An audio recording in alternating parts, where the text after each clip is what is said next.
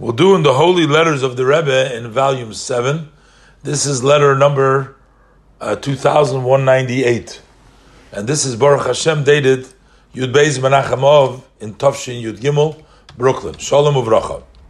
So the Rebbe says, it pained me to find out that once again you are suffering from your foot and that the doctor is treating you, and for sure, although that you keep the instructions of the doctors, don't pay attention to this, that he's making it heavy on your heart, probably giving him a pessimistic prognosis. So the Rebbe says, don't pay attention to that. Follow his orders, his instructions, but don't pay attention that he's making it difficult on your heart. It's known, the expression of the Rebbe, the Tzemach Tzedek, in the explaining the statement of our sages, that the Torah gave the doctor permission to heal, that this is permission and power to heal, but not to make it difficult on your heart. The Rebbe says, I looked forward for good news. The Rebbe is attaching the booklet that was published, and the Rebbe says that I've already written about the fact that this month the things were ruined. They came through Kamsa Bar Kamsa, the story when the person made a mistake.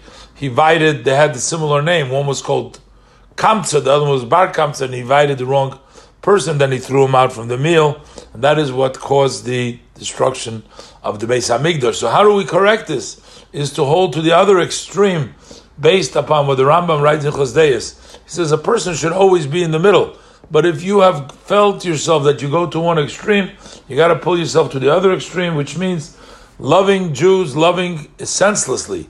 Even senselessly, that meaning according to the human intellect means I have no reason to love him. Because according to the Torah, you must love every Jew based on what is explained in Tanya chapter 32 and the Sefer HaMitzvahs, the Tzemach Tzedek Mitzvah Avos Yisrael. So there's no such a thing as senseless hatred, love, or you're supposed to love every Jew. But talking about logically, sometimes you don't see reasoning to love this particular person.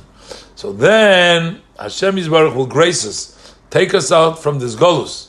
The verse states also that chinom nimkartem, that we were sold for no reason. And the Rebbe ends with a blessing for a quick and close refuah, a healer, spiritual recovery.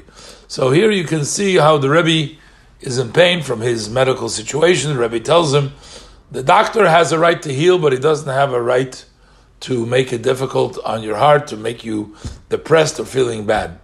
And the Rebbe says to him that these days we have to increase in the level of Avos Yisrael, especially during the month of Elul. The stories took place through senseless hatred. It should be senseless love. Senseless love in the context of human feelings, because according to Torah, there's no such a thing as senseless love, as the Rebbe quotes from the Tanya and the Sefer HaMitzvahs.